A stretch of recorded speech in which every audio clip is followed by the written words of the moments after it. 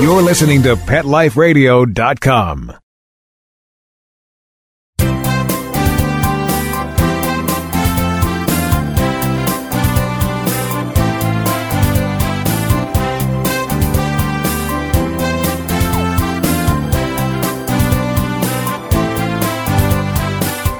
Well, hello, and thank you for joining me here on Pet Life Radio. Ask the Vets with Dr. Jeff, and I am your host, Dr. Jeff Werber, here for another half hour on this lovely Thursday afternoon. Well, at least lovely here in Southern California, close to 80 degrees. It's in the mid to high 70s, not complaining, of course.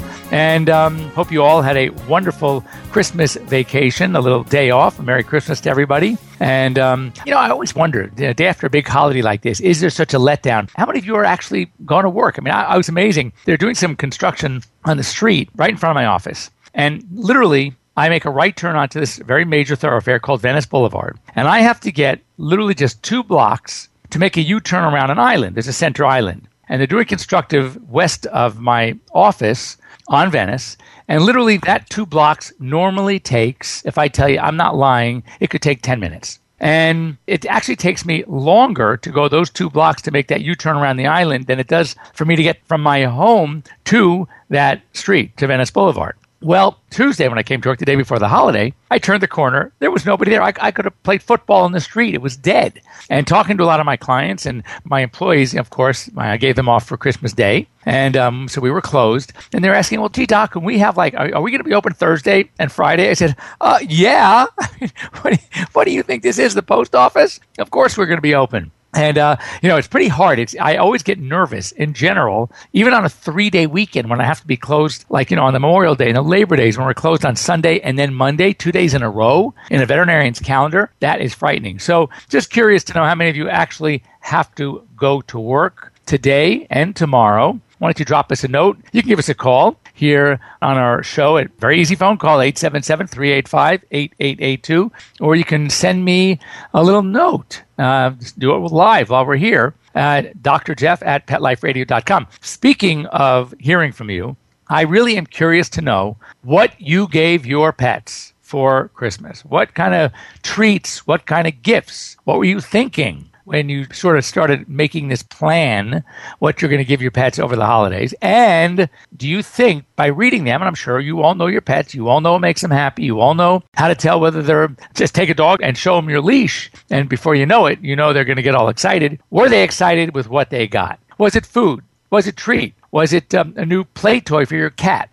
I want to know what we got. In fact, what I'd like over this week, because I know that to get you to stop on vacation today if you're not working, I want you to send me to drjeff@petliferadio.com or drjeff@drjeff.com. That's Dr. Jeff at drjeff.com. Just identify who you are, that you listen to us here on Pet Life Radio, Ask the Vets with Dr. Jeff. Not only will we share what you tell us on the air, but that'll be next week. However, that'll be the day after New Year's. However, we're also going to send you a free ProSense pet product from our sponsor, ProSense. So that makes it even more worth it for you. So whatever gift you got your pet, your dog or your cat, or even if you forgot to give them a gift, that's okay, because we're going to get something from Pet Life Radio and ProSense to make it worth your while to go ahead and drop us a line, send us a note, because I think we all want to know. I think everybody wants to know. And if nothing else, it's going to give all of our listeners some ideas of what to get for next year. And also, I want to know, I saw this a news piece this past week of I'm trying to think where it was. It was obviously somewhere cold, because a golden retriever was walking on a frozen lake that unfortunately wasn't so frozen and fell into the ice. And here is this dog. Now, I got to tell you, for a person to have fallen through this into the icy cold water, we'd be hypothermic like crazy. This dog was just so casually swimming around. Fire departments came. They had to go in with their gear on, all suited up, and they got the dog, and they had a rope with them. They pulled both the rescuer and the dog to safety, and the dog looked totally fine. The dog looked like it was just going for a nice winter swim. It was amazing to me. It wasn't shivering. It wasn't shaking. It wasn't stressed. It was unbelievable. And, it's funny when I think about when my dogs swim during the winter in an unheated pool. nobody else would swim in the unheated pool. They go in like it's nothing. And you think, two of my dogs are Labradors, and I have a Labradoodle, and they're so used to it. Their coat, their skin is so thick that we feel sorrier for them than they feel for themselves, because it doesn't seem to bother them one bit. It's actually amazing. So because I'm so spoiled here in sunny, really unseasonably sunny Los Angeles, where it's been we had some cold days. I'm still hoping for more snow up in the mountains because I can't wait to take off and go snowboarding, which I'm planning to do next weekend. But I want to know, what precautions are you taking with your pets during this icy cold weather, and some good ideas that we might be able to share with other people, because I think that's really important, that all of our listeners know kind of what's in store for them and what we can do to help them and their pets brave the icy cold winters, especially in places like Minnesota where it is icy cold. So anyway, I also want to talk to you about some of the strange cases I had last couple of weeks. And one of the things that comes to mind in understanding and recognizing our pets is that I have had 2 cases of animals that have eaten really weird things and didn't present, interestingly, with the typical blockage. One of them, we ended up going into surgery, and the diagnosis was not made. Typically, when a dog eats something and has an obstruction, the problem that we see is a very tender, painful abdomen and a particular gas pattern that we might see on an x-ray. And of course, a history of having eaten something. Often the owner will come in and say, I saw my dog chewing on blank, or we are missing, blank. Sometimes, for example, we had a dog that really liked to eat batteries and have an unbelievably clear x-ray of 2 AA batteries sitting inside this dog's stomach, enough to make the Energizer bunny jealous. And so those are easy. Those are the easy ones. I'm talking things that the animal comes in presenting with, just as we say, kind of half-jokingly in the veterinary terminology, ADR, ain't doing right, doc. And so the dog ain't doing right, and nothing specific. The belly wasn't that bad. The bloods were normal. The x-rays were okay. And it wasn't until an ultrasound that we just saw something very unusual in the intestinal tract. So we decided that for lack of anything better to do, and the dog hadn't been eating and the dog was vomiting, let's go ahead and take a look. At the very least, we figured we'd get some intestinal samples. But we were highly suspicious there was something in there. Sure enough, this dog was blocked at the ileocecocolic junction. And what it was a huge clump of hair. It almost looked like, if you ever had a stuck drain in your house, the kitchen sink is just blocked up, and you get that Roto-Rooter guy coming in, and they're trying to clean up all this stuff, and all that comes out is just muck. Nothing really specific. It was an accumulation of all these things. That's what was in this poor dog's intestine, and it was causing all the problems. Well, because it was not bone material, it was not metallic, and it really didn't show up on x-ray, because it wasn't a complete non-movable obstruction where gas couldn't get through, that's why it didn't present with a typical gas pattern. And because it had been moving up to a certain point, it explains why the dog's belly wasn't extremely tender, like, ouch, I got something inside of me, please be careful. And that's what it was. And the ileocecocolic junction is a really weird spot. And a lot of times, that's where we will catch a problem, something going on in that particular area. And it's very challenging because it's a very difficult area to determine, is what is causing the plug now going to create more problems or not? And we just don't know. So sometimes you're just going to have to go. You got to trust your intuition. You got to trust your veterinarian. If there's any doubt, anyone with really good ultrasound skills can often help make a determination. Obviously, you don't want to go in to explore unless you have to, because that's sort of what we call an invasive way to find out what's going on. But with the help of the ultrasound, it might, sort of guide us to making the correct decision. The second case, somewhat similarly, in that it was just so bizarre, having 2 similar cases where, again, it was not your classic presentation of an obstruction. It was a dog who was not doing well and would vomit, but sometimes would eat, wouldn't vomit all the time, didn't have the classic gas pattern, etc. And this dog, too, it looks like it ate wood, and it may have even been like a wreath or something.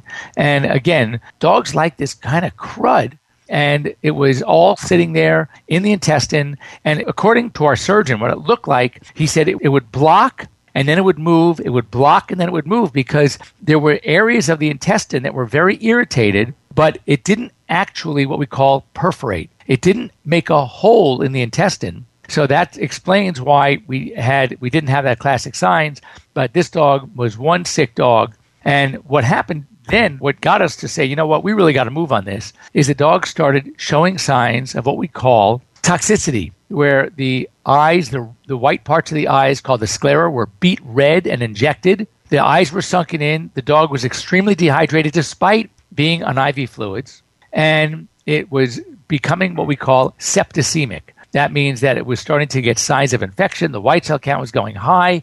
And this poor guy, despite the fact that everything else was normal, was not getting better, but was actually getting worse, and then after an ultrasound, clear indication that at the very least, this dog needs to be explored. And if we found nothing, then we'd have to take some biopsy samples of the stomach, of the intestine, looking for possibly intestinal lymphoma, looking for possibly an inflammatory bowel disease, and things like that. So anyway, I just want to caution you that you don't want to wait too long, even though your pet signs aren't going to be extremely clear and textbook, if you will. Don't wait too long. If things aren't right, if your dog is, as we say, ADR, ain't doing right, and it's going on for more than a day or so, go to see a veterinarian. Let's get an answer. There are some things that can be checked out that might, help us determine whether or not this is something that needs to be addressed.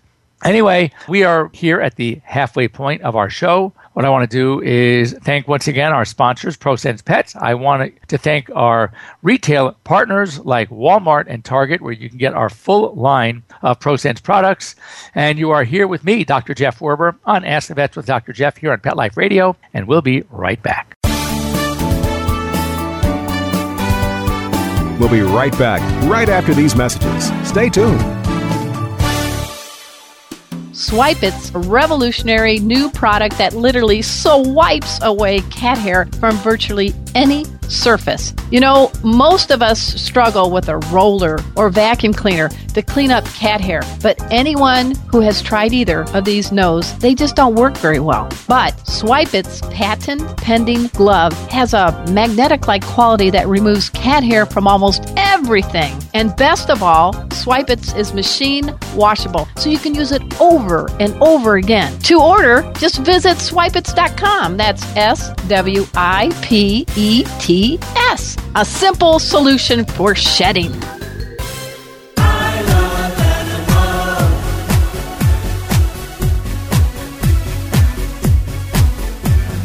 They are my friends. They are my children. They are the furry elders and kids. They are my family. They understand me. That's how I love my pets. I Love My Pets, the new single by Mark Winter, available on iTunes. Hi, this is Tim Link, host of Animal Rights on Pet Life Radio. Join me as we feature interviews with best-selling pet-related authors, award-winning writers, journalists, and bloggers. And we'll tell stories about the animals and interesting topics about the animals in our lives. Each of the interviews will give you a first-hand knowledge about why the authors and writers chose a particular story, what the feature animals meant to them, and what has become of those animals that we've talked about. And of course, I'll also share stories from my own books, blogs, articles, and experiences. So be sure to join me and the writers and authors on Animal Rights. Every week on demand, only on PetLifeRadio.com. Let's talk pets. Let's talk pets On Pet Life Radio. Pet Life Radio. PetLifeRadio.com.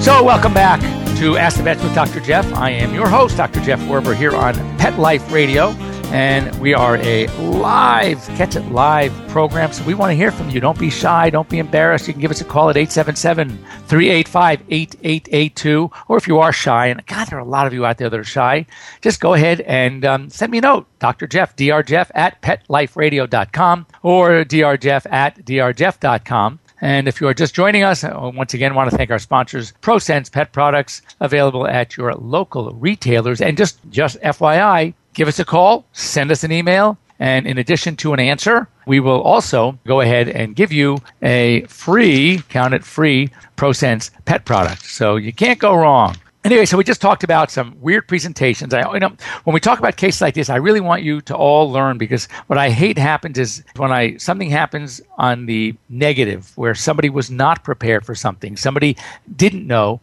And I always think it's somewhat the veterinarian's fault, but to a degree that we can't think of everything that we're going to talk and teach our clients in one exam. Sometimes we have to wait till poop happens, as we like to say, so we can then educate you. So really take advantage of hearing stories that we could share with you that might help you in the future. Or if you're talking to friends and your friend says, God, my dog hasn't been doing right, he's been doing XYZ, you could say, wait a second, I heard Dr. Jeff on Pet Life Radio talking about that. You know what? You need to see your veterinarian. Another area that I don't think we've talked about in a while, I know we've covered because it's sort of near and dear to me. And I get more and more questions, and I see, I love rescue groups, and we have a lot of rescue groups. And fortunately, a lot of you out there are adopting dogs from rescues. But one of the things that I commonly see in question, there are a lot of experts out there, and I'm kind of using that term half in jest. The experts are some of these breeders, some of these pet rescue people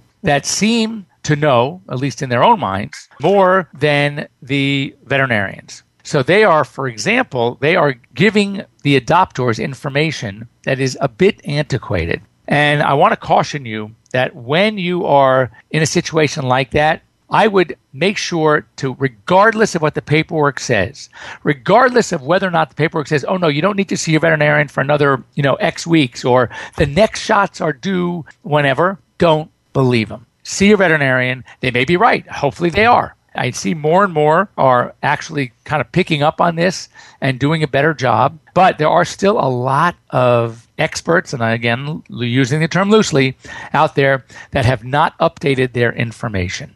And one such area is as far as vaccines. I am still seeing way too many pets that the vaccine series is being started at 6 weeks. That is way too early. One has to wait at least 7, preferably 8 weeks. And then I had a lady come in, and that like when your veterinarian gives vaccines, they'll often put a sticker either in your little pamphlet or on the record from the vaccine. There were stickers. The dog was only 12 weeks old, and there must have been 6 or 8 stickers on that thing already. That is, oh my God, talk about overkill. That is way too much. Not only is it unnecessary, giving vaccines too frequently or too early can actually be detrimental, as can counting the number of vaccines instead of the spread between the vaccines. In other words, 2 vaccines given 4 weeks apart can be more effective than 3 vaccines given 2 or 3 weeks apart. And you really need to know that. That is very important to know when to start vaccines, how frequently to give them, how many vaccines to mix together and give at one time, and what vaccines to give.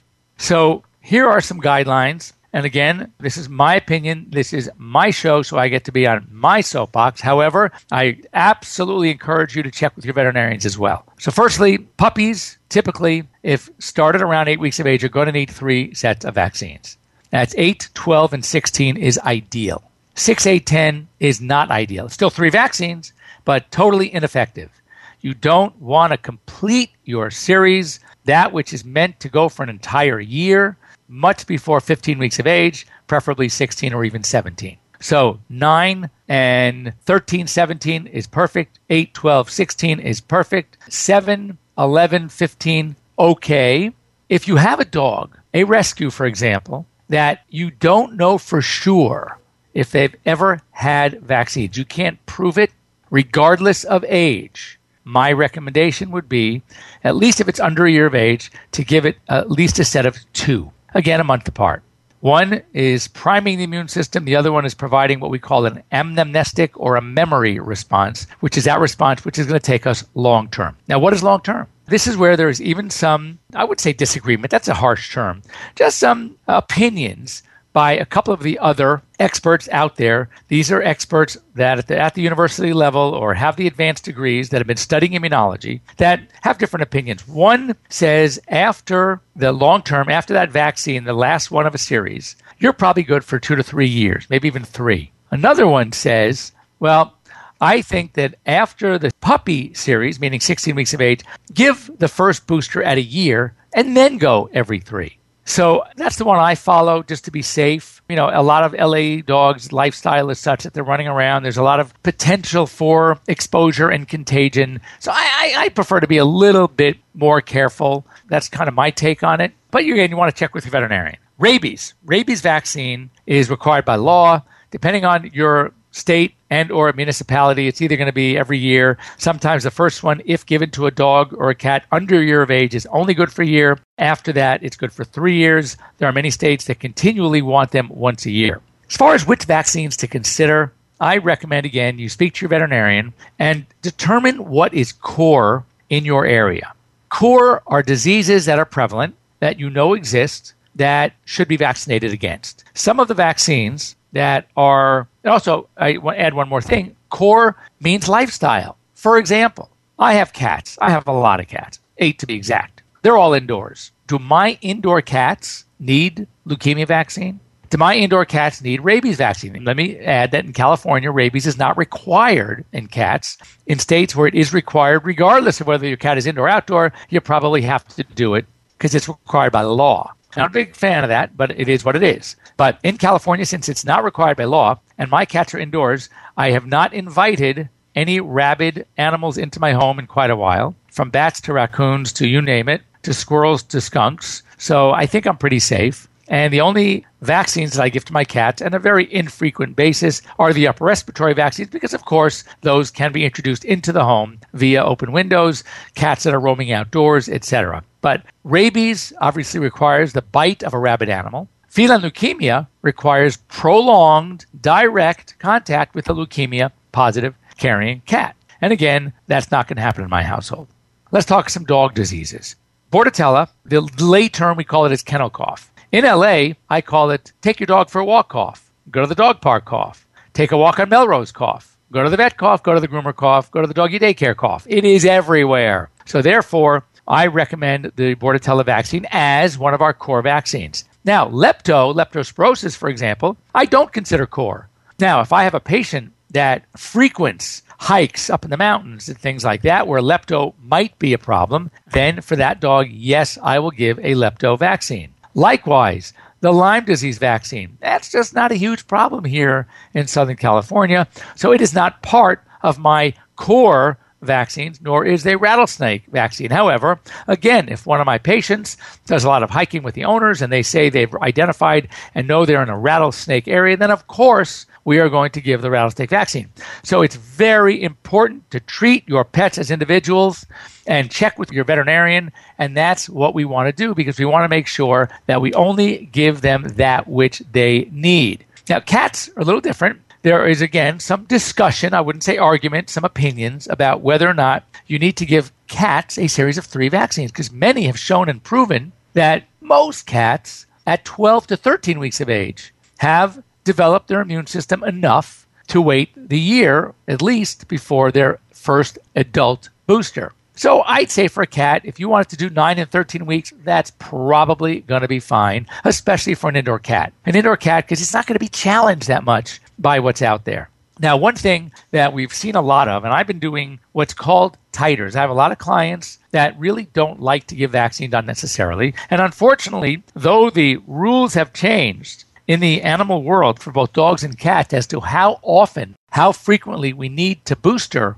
our dogs and cats, what would once be every year, now for many of the vaccines, it's every 3 years. Rabies is 3. Distemper parvo is 3. FVRCP, the feline vaccine for rhinocalisi pneumonitis, is 3. Bordetella, I still think 1 or even, believe it or not, 6 months. If your dog frequents, travels a lot, goes to the doggy daycares, goes to the groomer facilities often, goes to boarding facilities often, it's really not that great a shot. So you might want to give it every 6 months. Again, I would check with your veterinarian. Now, I had a question recently. I had presented with a 9-year-old, 10-year-old cat, indoor only, had not had any vaccines for several years.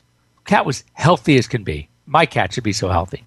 And the subject came up of, oh my God, we noticed we hadn't given vaccines in a long time. The owner was a little bit hesitant to give vaccines because of what she's been reading. So I called one of my gurus who's here based in Southern California, immunologist. It's her lead that I often follow when it comes to vaccines. And I called her up and I asked her, I said, look, I have this patient in front of me, 9.5, 10-year-old cat, healthy as can be, hasn't had vaccines in several years, indoor only. Do I need to vaccinate?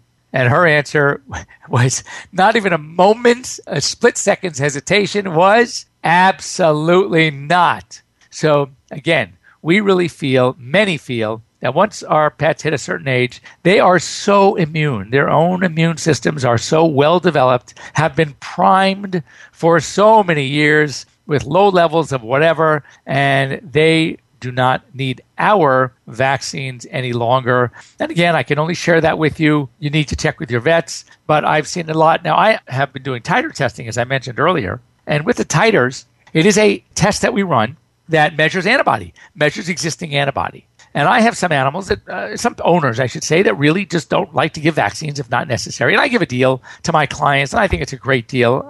Sometimes they thank me for it. I say, I'll tell you what, I know it costs money to do the test, and I know it costs money to vaccinate. And I know as a consumer, you'd feel like being ripped off if you have to pay for both. So I say, I'll tell you what, I think that titering is a better way to go. Because if we show that your pet is amply protected, then why vaccinate? Why throw more antigen at him to stimulate the immune system? Just let him be. He's got enough protection already, antibody protection already. So I'll tell you what, do the test. I think it's a better way to go. If that test comes back low, meaning we don't have enough protection, which, by the way, I rarely get. I get it a few times. I'll throw in the vaccine for free. So that way they can't lose. They're not paying twice. I sound like it's a great way to go. And I think I'm doing the pet a service. And I'm certainly making my clients happy because they don't feel like they're being ripped off and having to pay twice, both for the test and then for the actual vaccination injection. Well, I could tell you that in years and years I've been doing titer testing. I can count on two hands. And now I'm talking hundreds and hundreds of animals that I've ended up having to vaccinate. So there you have it. Anyway, I'd love to hear what your veterinarians say. Send me a little note to Dr. Jeff at PetLifeRadio.com. Next week on our show, call us at 877-385-8882. I want to know what your doctor's vaccine protocols are. Do they agree? Do they disagree? I'd love to have a little active discussion about this. I think it's really important because I do believe we as a profession have been and sometimes still are over vaccinating. Well, thank you for joining us here on Pet Life Radio. You're on with Dr. Jeff Werber. Ask the Vets with Dr. Jeff. And once again, I want to thank our sponsors, ProSense Pet Products, and our retailers for carrying ProSense Pet Products. And we want to wish you a very, very happy New Year. And we'll be here next Thursday live here on Pet Life Radio. Let's Talk Pets every week on demand, only on PetLifeRadio.com.